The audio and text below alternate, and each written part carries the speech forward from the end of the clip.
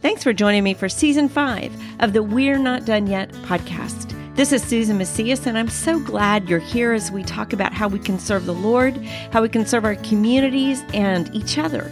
Because if we're not home yet, we're not done yet. Welcome to episode 509. I am so glad you could be here. I love getting on and sharing about the Lord and talking about things, and I would love to hear back from you of what you're thinking or questions you have, anything like that. Please feel free to reach out to me either through Instagram or Facebook. I'm on there, Susan K. Macias, or my website, susankmacias.com. There's a contact form, and I would love to chat with you. I'm doing a little bit of a break on this episode. I've been talking about sin and about why we sin, and I'm really doing some study right now on the word confess, and particularly the word of confess or confession in Hebrew.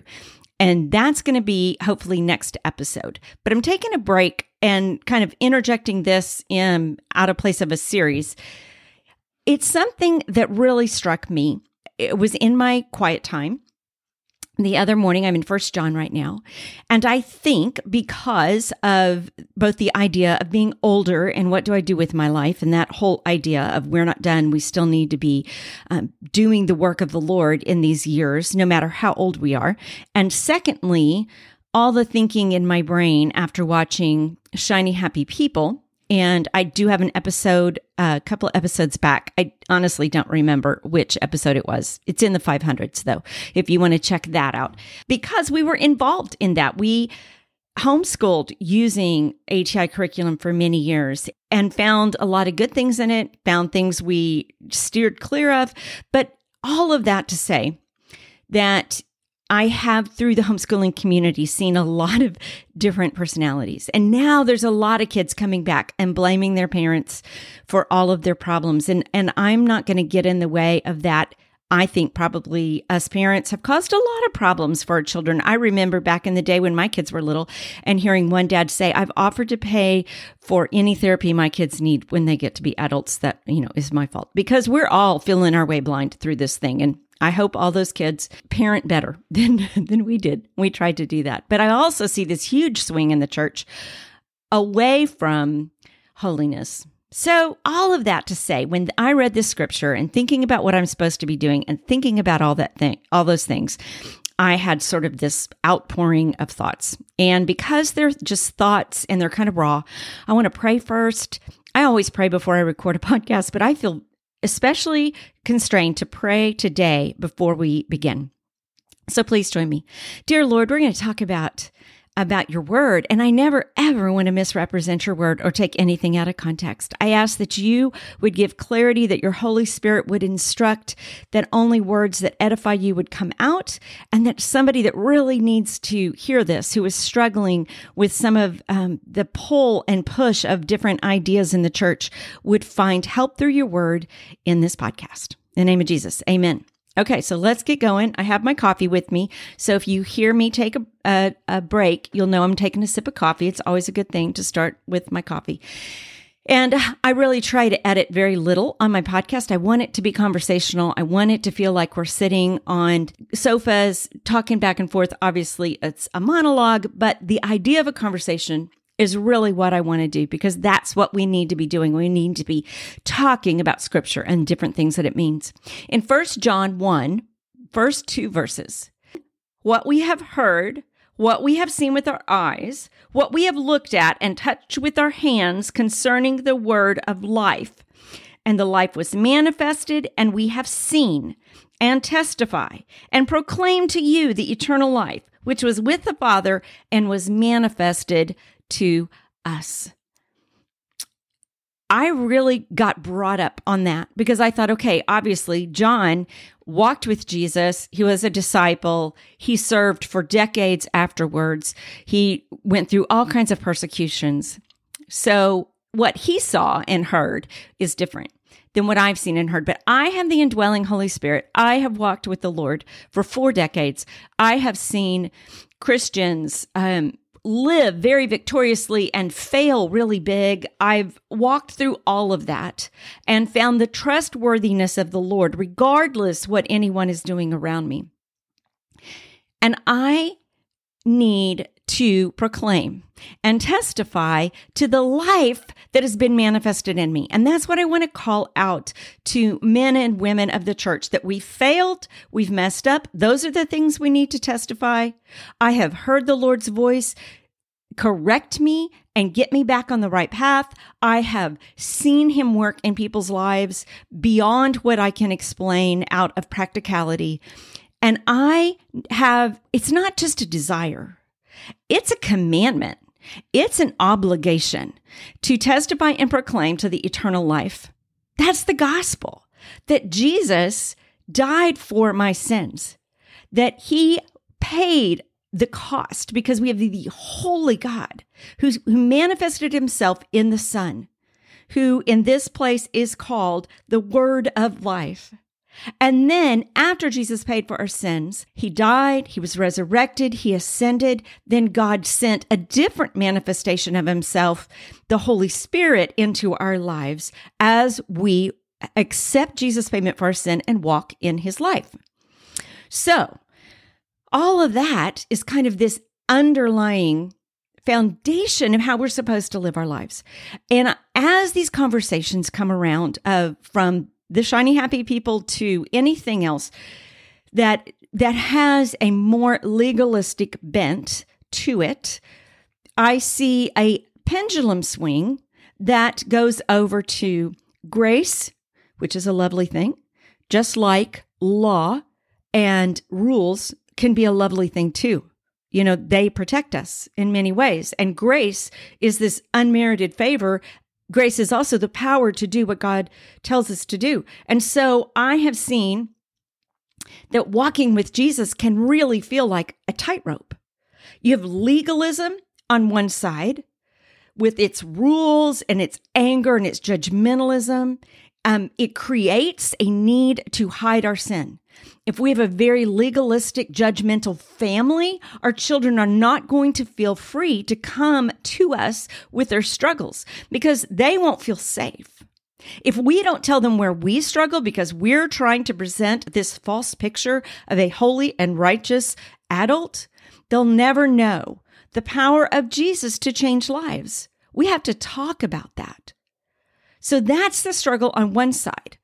And then on the other side of the tightrope is this easy grace where we can just, God's grace is going to cover it.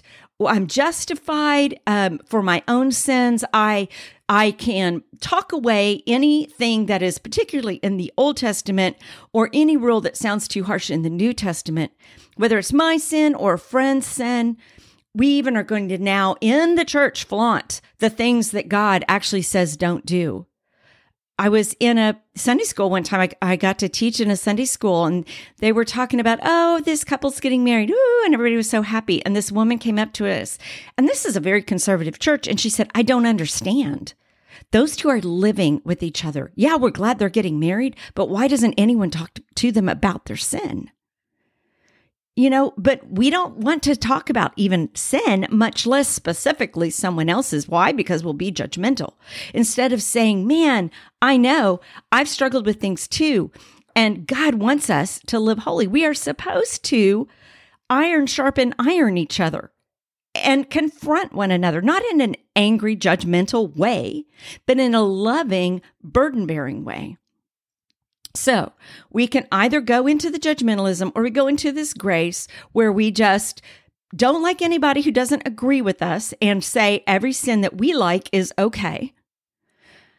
And we can feel pulled. It's two totally different ends of the spectrum.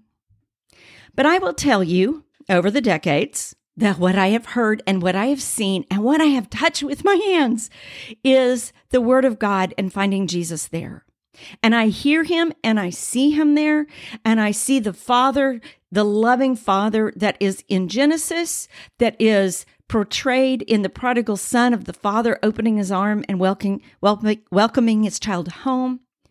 As I look in Jesus' eyes and I touch his heart, I find that this tightrope that I get so confused on begins to widen, and it becomes a path. And his word gives me light for each step. And that's in Psalm 119. but his word is a light to our path. It shows us the next step, and it may not show us a mile ahead, but it for sure shows us the next safe step. It reveals when I need to sin. Oh, I'm sorry. I said that wrong. It reveals my sin. I don't ever need to sin. The word of God reveals my sin. And a lot of times it reveals it when I feel self-satisfied is the time the word just picks me up and goes, yeah, no, honey, that is not right. It convicts me of my sins. And that way I get to confess and I get to repent and I get to be cleansed. That's where the grace comes in. Yeah, I sinned, but yeah, I have a Savior and I have his blood, which will wash me whiter than snow. And this path that has widened is always going to be narrow, and the gate is always going to be easily missed. And that we see in Matthew 7:13 and 14. And so, it's not going to be like we're jostling in the crowds. And that's okay with me. I hate crowds. If I see a long line, I will just go somewhere else. I would rather not stand in line. The crowds are going to be on these parallel paths on either side that are wide. And the church paths on parallel sides of us, we know about the world, but guess what? There are church paths. And there's the one side of the easy grace, and there's the other side of self-righteous legalism, and they're busy throwing darts at each other and at us because we're not specifically choosing a side. And I need the light of his word every day to see. That's why I have to be in the word every day. It's not a legalistic requirement for me. It is a desire for bread. So I have enough nourishment to get through the day. And as I am in the word, he is next to me, reminding me that his yoke is easy and his burden is light. And that's a Matthew 11:30. So I'm walking on this path. He's in the yoke beside me, but it's not a yoke that's going to break me, but conform me to his image. And you know what? On that path, what else? Not only do I have a yoke beside my Savior, I'm going to need to deny myself on that path. And I'm going to have to take up my cross, and I'm going to have to follow him. And I'm going to have to deny this pet sin that I really love. I'm going to have to deny my self-righteousness that makes me so proud of not having a sin like somebody else. I'm going to have to take up my cross and remember Jesus paying for every one of my sins, which gives me a huge amount of love for everyone else. And I'm going to follow him. And how did he act with others? He washed their feet. He gave up his life for them. He poured himself out for them, knowing what was ahead of him. And knowing that these people were going to deny him, even his closest followers at the moment that it really mattered, they were going to deny him. But you know what? I struggle with the same thing. And after all these years of walking with Jesus, I would rather be beside him on that narrow path, lonely and wondering if I'm listening well. He's right beside me, but he's not always loud, and I just don't always know what he's saying. But I do find the correction in the word, in a whisper in my spirit, in a faithful brother or sister in the Lord, whether it's my husband or my children or my friends that say, honey, let's talk about that. I find correction and I get back in line with him. It's easy to tell when I'm out of line with him when I'm in the yoke with him, because obviously I'm out of step. And we have the still small voice of the Spirit. One of my favorite verses is Isaiah 30:21. And it says, your ears shall hear a word behind you saying, this is the way, walk in it when you turn to the right or the left. So finding the way of God and walking in it is the biggest blessing of all. I tell you what, I don't want to make a God that agrees with me and made in my image. Whether I want God to be ready to destroy those who don't follow the rules that I'm so sure about, or a God who's made in my image who agrees with my desires and inclinations and affections, even when they don't agree with his word. Both extremes are idol worship. We must not shrink God down to something that we can agree with. If God agrees with us, then there's a problem. If we go to Him and figure out where we need to change to agree with Him, then we're worshiping Him. I'm not pointing fingers here. I'm not. I just see the struggle, and I know I struggle on one end of the spectrum or the other at different times.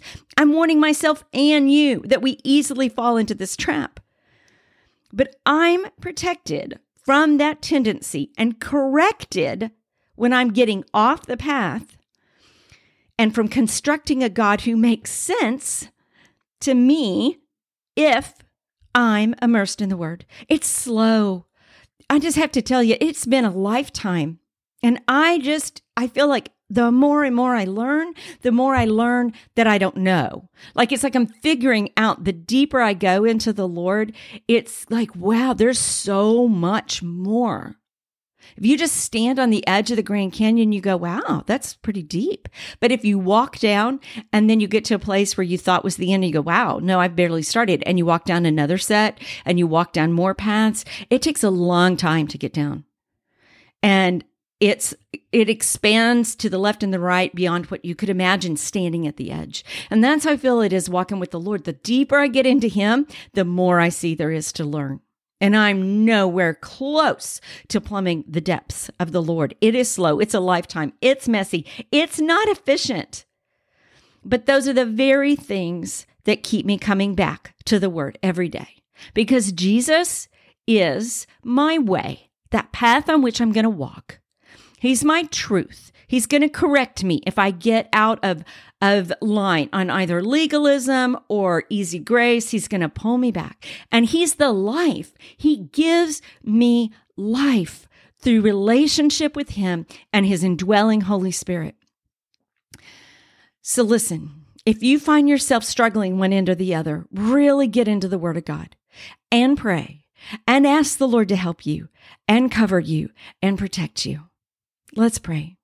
Father God, I just thank you that you have shown yourself to us through your Son, through your Spirit, that you are the triune God, and we need all of you. You are unexplainable, and I thank you for revealing yourself in these different ways. And I ask you, Father, Son, and Holy Spirit, to guide us to love you well, to obey you well, to learn your truth, and through that, to minister to those around us.